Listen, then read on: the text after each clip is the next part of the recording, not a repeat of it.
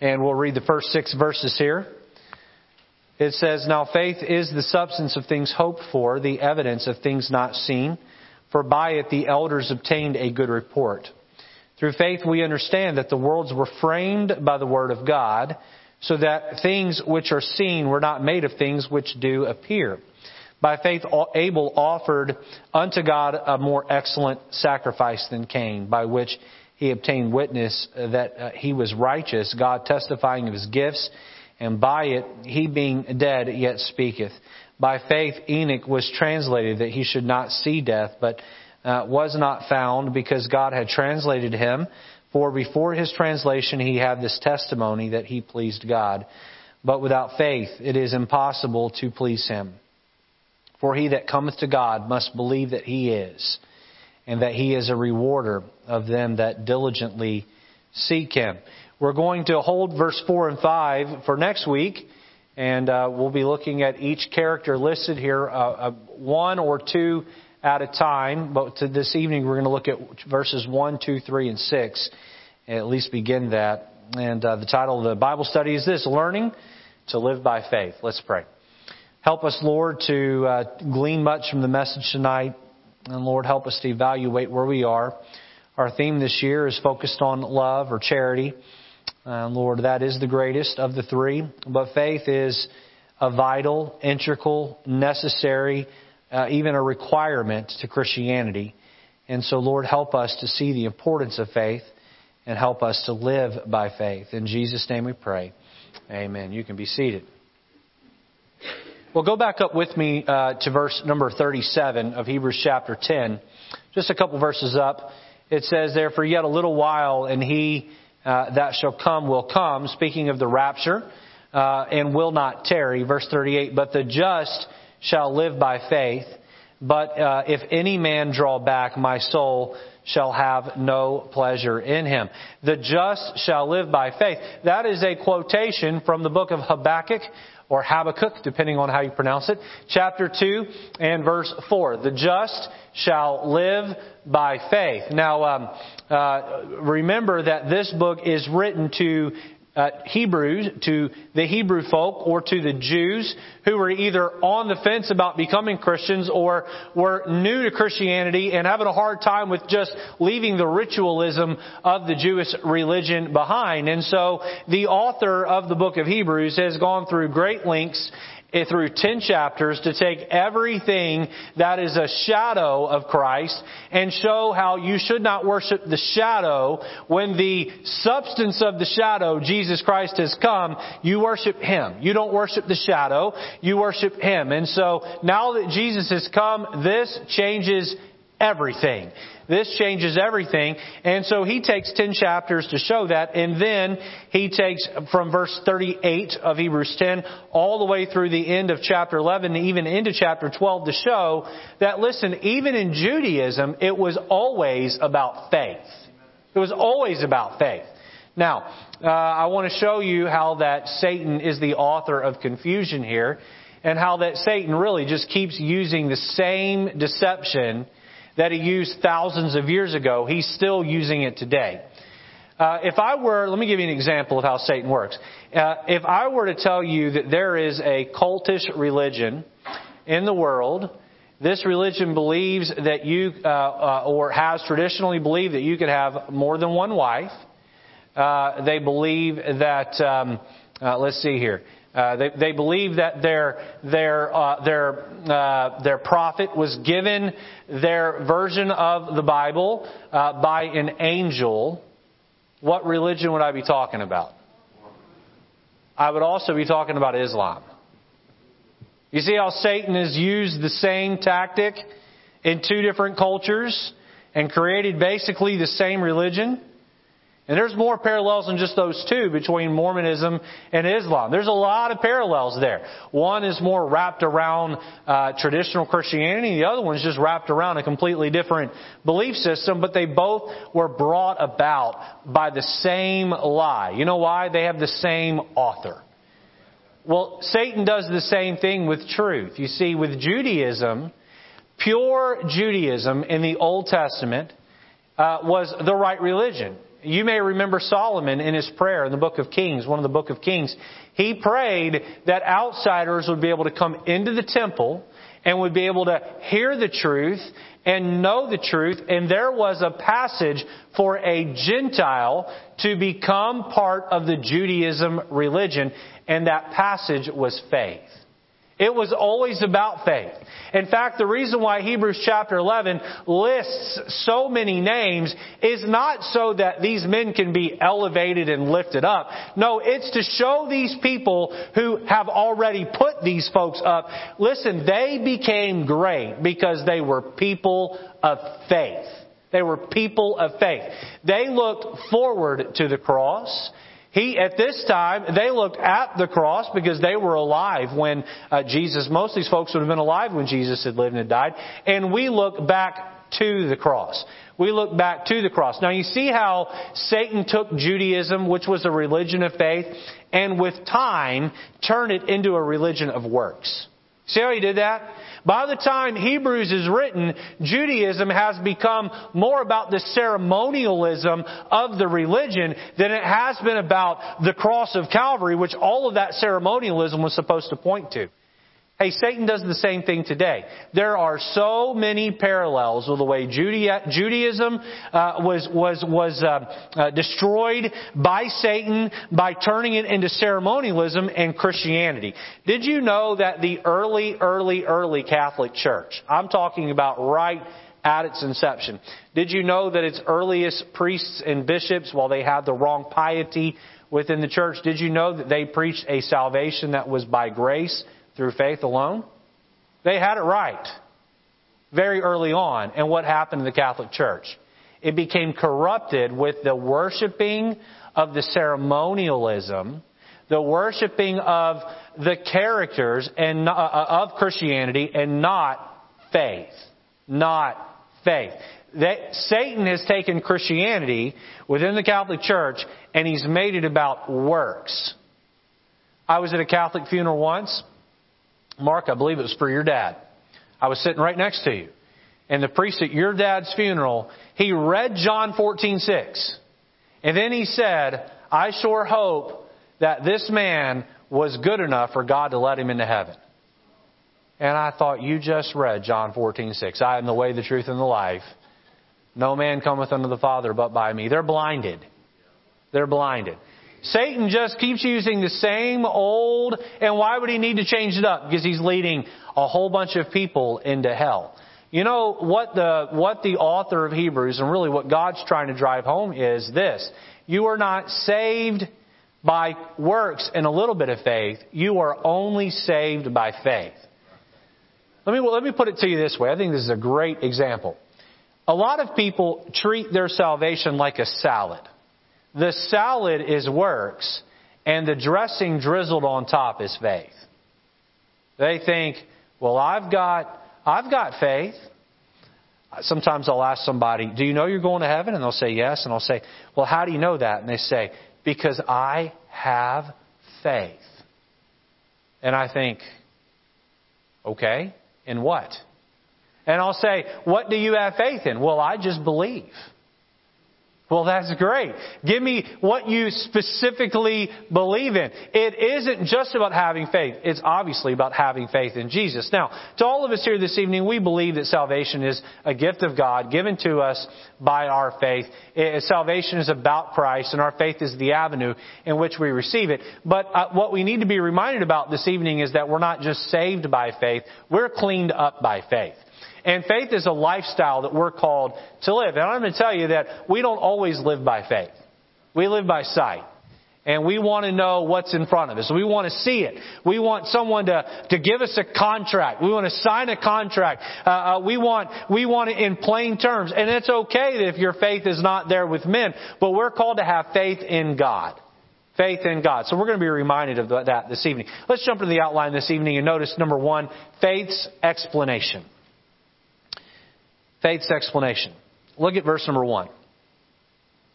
Now, faith is the substance of things hoped for, the evidence of things not seen. Now, when I began this Bible study, I'm just going to tell you something. This is embarrassing because I'm a pastor. and I'm a Bible college graduate. I have never understood Hebrews 11:1. Never. I've read it and said, what? What does that even mean? How many of you here are with me? You've read Hebrews 11:1 and said, that is a little confusing. Okay? And so when I sat down and put this Bible study together, I said, I've been saved for 32 years. It's time for me to figure this verse out. And so I pulled out every commentary I had, and I read and I studied and I parsed the words. And I believe I have a pretty good understanding of what this verse means now. A bunch of you didn't raise your hands. Now I feel really stupid. So thank you very, very much. I'm glad all of you had it figured out, even though I didn't. But let's look at the verse here. Letter A, notice the foundation of faith. Look at the first half of the verse. Faith is the substance of things hoped for. That word substance is a root word that means the opposite of hypothesis. It's a fact. It is the word actually means confidence. It is a confidence. And where do we find our confidence? We find our confidence in a strong foundation. We find our confidence in a strong foundation. Faith is the confidence. It is the assurance. It is the foundation of things hoped for. What is it that we can put our faith in? We put our faith in what we can stand on, and that is the truth of the Bible. Now, here's what I'm going to tell you. Faith is not just this blind throwing yourself in a black hole and hoping for the best. It isn't just this mythical sixth sense that you just have. One person skeptically defined faith as believing in what you know to be impossible. That's not faith. Okay? Faith is looking at the body of evidence that's there and saying, you know what? There's enough there, even though I can't see it exactly, there's enough there for me to believe. It is the substance of things hoped for. One illustration that I stumbled upon with this, a man said that he was given a test tube in chemistry class his senior year of high school, and in that test tube there was a substance there, and through pouring other chemicals into that test tube, they had to figure out what the original chemical in there was. And he said he just about blew up the laboratory at one point, pouring the wrong things in. But it took him 2 or 3 or 4 weeks. Finally, he was able to go to the professor after enough testing, and he was able to say, is it this chemical? And he got it right. What did he have to do? He had to put work into figuring out what it was. Now, I don't know about you, but I don't think it really requires all that much effort to have faith in the Bible. The Bible was written by 29 or 30 men, depending on who wrote the book of Hebrews. It was written over a period of about 2,500 years by men, most of which were not contemporaries or did not know each other. These men wrote a book that has 0 contradictions in it. None.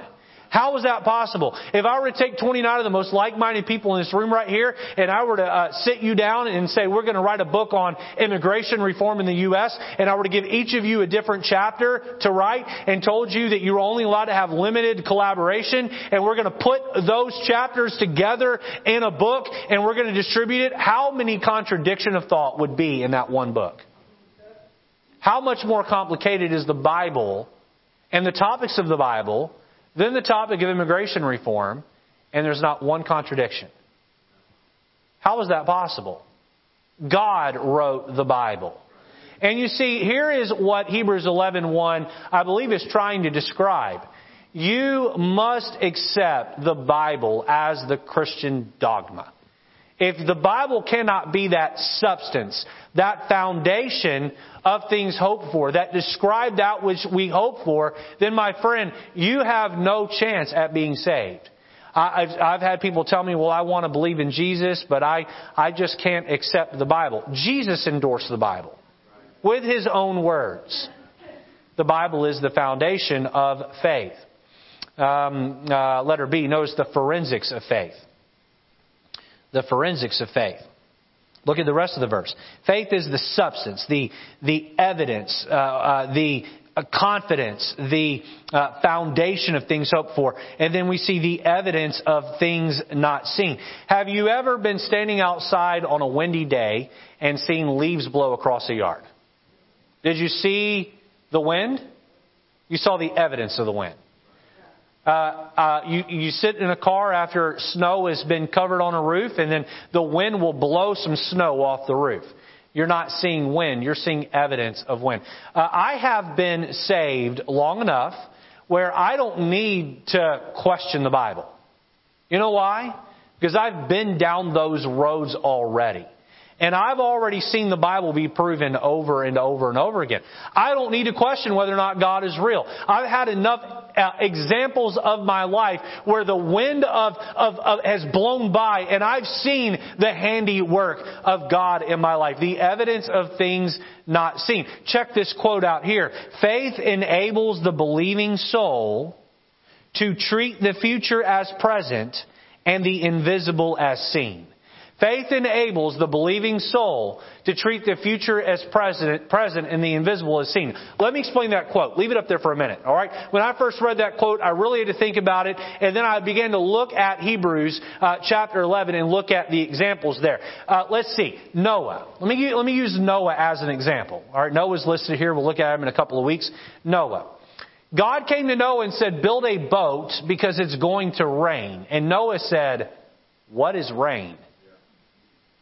And God said it's water. It's going to fall out of the sky and it's going to come up from beneath and it's going to cover every mountaintop. It's going to kill every soul and you need to build a boat. And Noah said, how do I do that? And God said, here's how to do it. Do it. Noah had to live as though it was the future. And his faith enabled him to do that. How about these men who put their faith in a coming Messiah? Let me give you an example. Turn over to the book of, is it here? No, it's later in the message. We'll leave that alone. They had to believe in a coming Messiah. Did they know that He was going to come? Boy, they had very limited information other than, hey, a Messiah is going to come and He's going to die. You know what? They had to believe that their belief had enabled them to live as though it was the future. How about Abraham? You remember when God told him, get up and leave and I'll show you to a land that you know not of? He had to live as though it was the future. He said, I'm going to give you a child. And okay, Lord, I'm just going to trust you. And then that child was finally born after decades of being promised. And He said, put him on an altar and plunge a knife into him and kill him.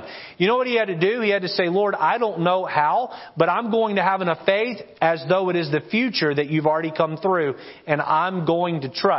Can I see? No, I'm going to believe anyway. How about Moses? God said to him, I want you to leave the backside of the desert. I want you to lead my people across the desert into the promised land. Moses said, I've never seen the promised land. God said, trust me, I promised it to your forefathers. I know what I'm talking about. Just do it. Faith enabled him. Now, how about us? How does this apply to us? Go back up to Hebrews 10:37. For yet a little while, and He that shall come will come and will not tarry. Have you ever, as a Christian, have you ever had this fleeting thought? What if the rapture really isn't going to happen? What if this has been waited on for over 2,000 years. Every generation has been told, it's right around the corner. It's right around the corner. You know what faith enables you to do? It enables you to live as though it's going to happen today. It enables you to live, your soul to treat the future as present. How many of you have ever seen God? Don't raise your hand if you think you have. Trust me, you haven't. You'll make a fool of yourself, all right? But we live as though we have. We live as though we have. It's the evidence of things not seen. This is written on the outside. Can you turn over, hold your place there, can you turn over to Psalm chapter 19 and verse 1? It's a verse that many of us have memorized, but just go through the exercise of turning over there for me.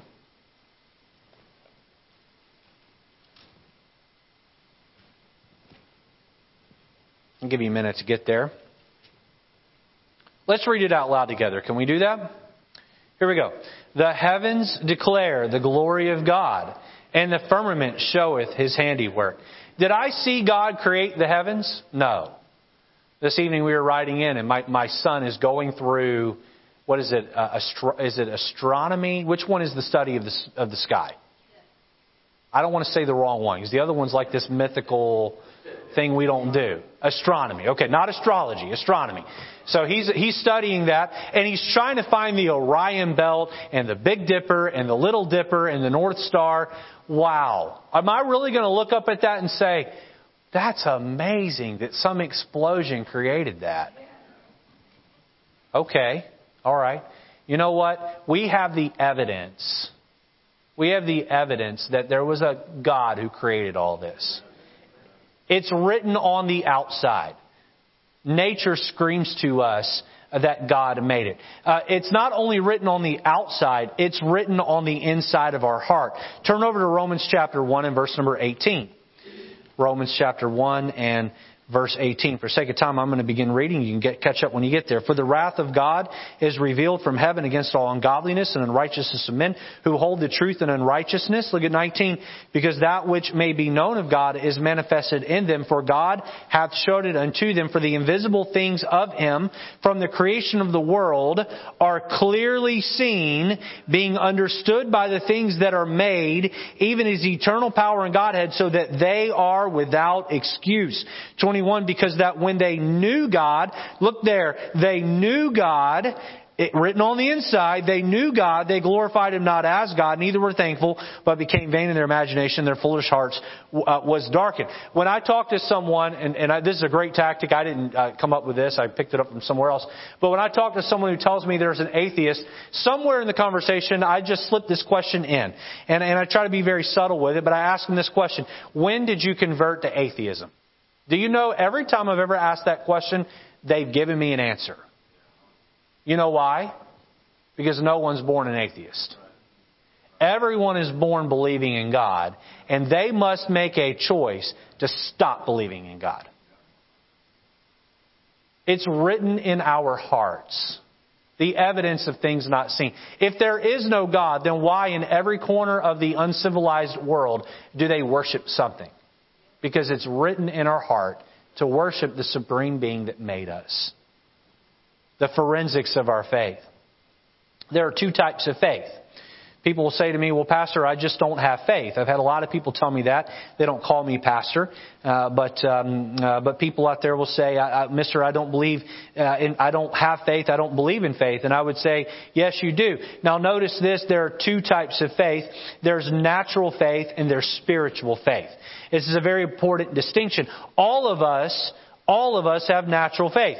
And that would be trusting in doctors. If I'm sick, let's say I contract what Miss Barb Plude has with the bronchitis, or what Miss Jen Bedat had here with a kidney infection, or just some other infection, I would go to a doctor that I don't know, and I would have him fill out some prescription in chicken scratch I can't read, and I would take that paper to a pharmacist with a pharmacist I don't know, and I would give it to him, and he would take pills that I wasn't there when they were invented, that were approved by an FDA official that I've never met, and he would count out the amount of pills, and I would take that pill that I have no idea what it is, and by blind faith from a doctor I don't know and a pharmacist I don't know, I would put that in my body, and by blind faith I would hope that I would get better. Don't tell me you don't have faith. All of us got to church here somehow. Do you know you got here tonight by faith? You climbed in a car that you didn't engineer and invent, and you drove past people you've never met, some of which could be drunk or high or both. And they could have swerved across that line and hit you. You got here tonight by faith. And if you didn't drive and someone else did, then you really got here tonight by faith. We all have natural faith. I can keep listing example after example. There is a difference, though, between natural faith and spiritual faith. And notice this. In order to have natural faith, you must be born of a natural birth. In order to live with a spiritual faith, you must be born of a spiritual birth. The reason why folks do not have faith in God the way we have faith in God is because they've not yet born again. Let me put it to you this way. For Adam and Eve in the Garden of Eden to eat the fruit, it was very unnatural. You know why? They had a slant toward God. And they had to go hard against that slant to eat that fruit. Now, we're all born with a natural slant away from God.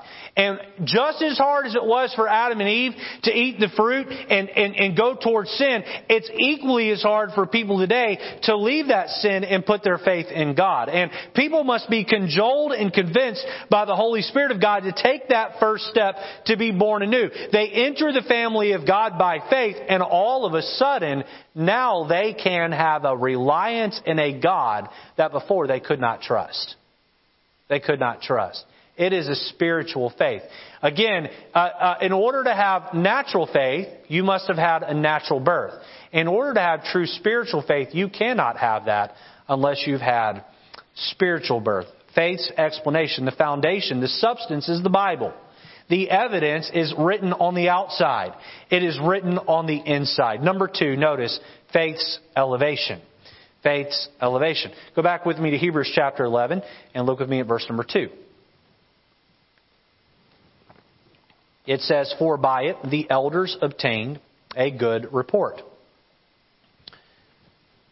Look at with me letter A, the elders' priority. Now, what is the author here masterfully doing? He's saying, hey, all of you that are having a hard time breaking away from animal sacrifices and the priesthood and the prophets and prophecies and all of those things that you so loved and adored in the Judaism religion, hey, you have forgotten that the main tenet of Judaism was not supposed to be ceremonialism and works. It was originally faith. And every hero of the Judaism religion became a hero because they walked by faith. That has not changed. The just shall still live by faith. It was good enough for Habakkuk, and it's good enough for you today. You must learn to walk by faith. Notice letter A, the elder's priority. Turn over with me to Job chapter 19, verse 25. I find this absolutely fascinating. Those of you that know your Bible a little bit, you know that the book of Job is the oldest book in the Bible. So, with that said, the book of Job was probably written after Mr. Job was dead. And so that means that Job had no Bible. Let me ask you a question. How good of a Christian would you be if there was no Bible? How much would you believe in God if you didn't have a Bible? I have to tell you, if the Bible was just stripped away from me and I could never own another copy, I would struggle. I really would. This is my lifeline. And so when you go back and you look at people who lived and they either had no Scripture or a very limited amount of Scripture, that is impressive. Look at Job chapter 19 verse 25. And keep in mind, there is no Scripture. Because the first book to be written is going to be written about him. "For I know that my Redeemer liveth," Job said, "and that he shall stand at the latter day into the earth." Wow, he had his soteriology down and his eschatology down. He had his gospel of salvation and end times down with no Bible. That's impressive. You know where his priority was? It was in faith. Here Job, with no Scripture, had a strong faith that his Messiah, his Redeemer, was going to come. Why is Job a big deal? Job is a big deal because Job had faith in God. If you go back to Hebrews 11 and you look at all of the names that are mentioned there, Abel and Enoch and Noah and Abraham and Isaac and Jacob. You go on down through, you see Abraham and you see Joseph and you see Moses, and you go way on down and you have a long list of names that the author just threw out. Rahab and you have all kinds of names in there. Barak and Gideon and Jephthah, David, Samuel. All of these men are listed here, and they're a big deal. Their names are known throughout Scripture for thousands of years only because they were men who had a full-blown reliance in God. Letter B, notice the elder's prestige. The elder's priority, the elder's prestige. "For by it the elders obtained a good report." You know what that means? They had a great reputation. How do you build a strong reputation in heaven? By living a life that's governed by faith. The more faith you can live by and walk by, the bigger deal you are with God. You say, well, Pastor, we're not supposed to be a big deal. 1 Peter chapter 5 and verse 6 tells us that we'll turn over there. 1 Peter is just a few pages to the right there. 1 Peter chapter 5 verse 6, Hebrews, James, 1 Peter. Humble yourselves therefore under the mighty hand of God, that He may exalt you in due time. What is the carrot at the end of the stick? We humble ourselves. Why? So He can exalt us. You know why? Because we all want to be exalted. We do. That's just the honest truth. Now, you shouldn't act haughty when God exalts you, but you ought to be humble. And as you humble yourself, He will exalt you in due time. Why are these men's names elevated? Why are they given a good report? In Hebrews 12, we find that they're a great cloud of witnesses in heaven. How did they get there? Because they walked by faith. If you want to be edified in heaven, and your name be lifted up high in heaven, then learn to walk by faith. You know what faith, you can't walk by faith unless you're walking humbly. Because faith says, I trust God. Pride says, I trust me. Pride says, I've got this. Faith says, I don't got this. God's got this. Pride says, I don't need to pray today because I got it all figured out. Faith says, I'm a mess. I'm broken. I'm limited in what I know. God, you know everything. I need to pray about everything. You see the difference? Faith can only be lived if you live a life of humility. Pride takes away faith because your faith is not in God, it's in you. Faith's elevation. Number 3, notice faith's enlightenment. Faith's enlightenment. Look at verse 3. I could preach 2, 3, 4 sermons just on verse 3. Through faith we understand that the worlds were framed by the Word of God, so that things which are seen were not made of things which do appear. You know what that means? God made everything out of nothing. And if somebody tries to tell you that everything was made out of something other than nothing, they don't know what they're talking about. It takes faith to believe that God made the heavens and the earth. Some evolutionists were having a debate with a creationist, and the evolutionist said, are you trying to tell me that all of the dogs, the different breeds of dogs in the world came from 2 dogs that walked off Noah's Ark? That's crazy. And the creationist looked at the evolutionist and said, are you telling me that 2 dogs came from an explosion in space millions of years ago? Now that's crazy. You see, we weren't there when the world was made. Nobody was. I am tired of a school system that tells our kids that evolution isn't a theory anymore, but it's just a fact. What?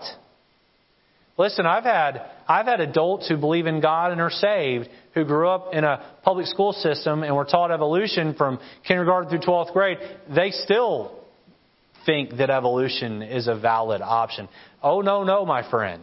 God created the world, Genesis explains, in 6 literal days. Again, Psalm 19:1 tells us the heavens declare the glory of God. The firmament showeth His majesty. I told this joke a couple of years ago, so hopefully you all have forgotten. Amen. Scientists came to God and said, we don't need you anymore. We have figured out how to make life out of dirt, like you did. We want to challenge you to a contest because we think that we can make life better than you can. And so God agreed to the challenge, and they showed up at the competition, and there was a pile of dirt for God, and there was a pile of dirt for the scientists. And right before they got started, God looked at them and said, get your own dirt. You can't use the dirt that I made. I made that dirt. Get your own dirt. By faith we believe that the heavens were framed. Do you know that even evolutionists have faith? They don't believe in God. They believe that, I've read in a science textbook that a period, the dot no bigger than the period at the end of this page, exploded. Really? There are three things that are required for something to be made out of nothing. You have what, you have when, and you have where. What is matter? When is time? Where is space? For nothing to be made out of everything, all three of those things must come into existence at the same time. If you have what and when, but you don't have where do you put it? If you have when and where, but you don't have what, then you have nothing to put there. If you have what and when, or what and where, but you don't have when, there's no time to put it in. And so for all three of those to come into existence at once, you know what you need? You need a God. You need a creator. You need someone to create all of it at once. I'm impressed I was able to do that and not mess up. Faith's enlightenment. When you begin to believe in God, you know what? It's just really easy to look around and say, God, you're amazing. I love to pray out in nature because I love to look at the handiwork of God. I was sitting down here in Booth Park a few months back before it got cold out, and a bird flew overhead and then a plane flew overhead. And I thought, boy, that plane sure looks clunky in comparison to the way God made it. Boy, God's just so much better at this. And we begin to see the world in a whole other spectrum when we walk by faith. By the way, it offers a perspective, doesn't it? I'll just finish with this thought. If God can make everything out of nothing, if God can know all of the facts of the world, if God is that powerful, what am I worried about? Why am I walking around worried about my tomorrows? Why am I concerned about my money? Why am I concerned about my health? Why am I concerned about the way people are treating me? My relationships? If God can really do all that and He promises that He loves me infinitely, why am I walking around as a worrywart? Boy, it just comes down to faith. You cannot have faith and fear together. Either fear displaces your faith or faith displaces your fear.